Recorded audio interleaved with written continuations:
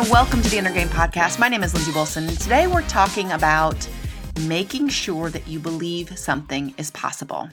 So imagine that I want to lose 15, 20 pounds. Before I take any action, before I exercise, before I throw out all the junk food in my house, before I set up my meal plan, before any of that happens, there is one thing that must happen first. Do you know what it is? I have to believe that it's possible. I have to believe that my body is metabolically capable of losing 15 to 20 pounds. Because if I don't, I can say, oh yeah, I'm going to do it, and then I'm going to fall off the wagon as soon as humanly possible. We have to first believe that something is possible. Now, I don't have to believe it all the time in every moment, because at some point I may need a little evidence, right? I may be able to suspend my disbelief for a period of time. Let's say, a week.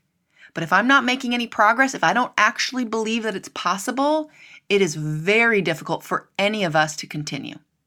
So, if you want to accomplish something in your life, you first have to ask if you deep down believe that it's possible. And if you don't, we either need to change the goal because it's not going to work. You're going to self-sabotage. It's just not going to work. We either need to change the goal or we need to start finding evidence, and we need to start working on our inner belief, our inner dialogue. We need to start doing the inner work to believe that it's possible. And this is where also coaching can help as well, or any type of mentorship or support, because you can kind of take on someone else's belief in you. We've all had that, hopefully we've had that in our life, whether it was a parent or teacher or coach that, kind of put a little seed in our brain. Like, you can play in college, or, you can be a doctor or whatever it is. And we're like, can I? And so you kind of take on their belief system for a little while. But at some point, you have to believe it in yourself, right? And so I don't think this is a linear path, right? Because we're going to have doubts along the way, and we have to keep going back to believing that it's possible. But I think this is a really important, and if you're mentoring anybody or parenting anybody or coaching anybody, this is also an important concept for you, just from the human brain perspective. Like, we know that if you don't believe you can lose 20 pounds, how likely are you to follow a diet? And the same is true for the young people in your life, or maybe not so young people that you're influencing.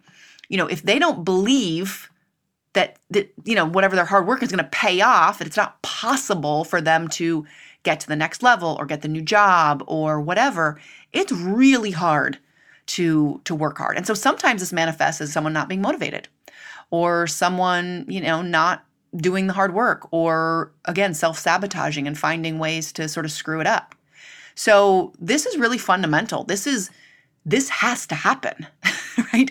We have to believe that what we want is possible. Otherwise, we're not going to do it. That is, our human brain wants to help, keep resources, right?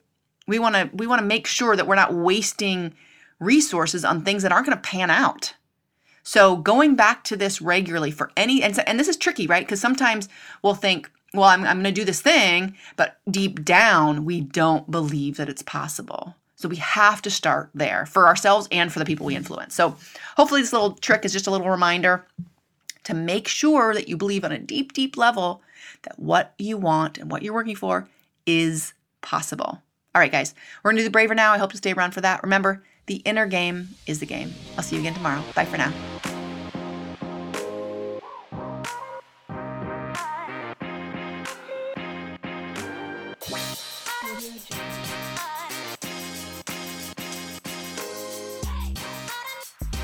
So now we're going to go through our mindset work. We call this the braver here at Positive Performance.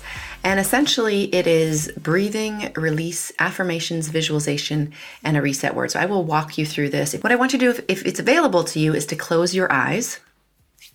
I want you to exhale, and then I want you to breathe in 2, 3, 4, 5, 6.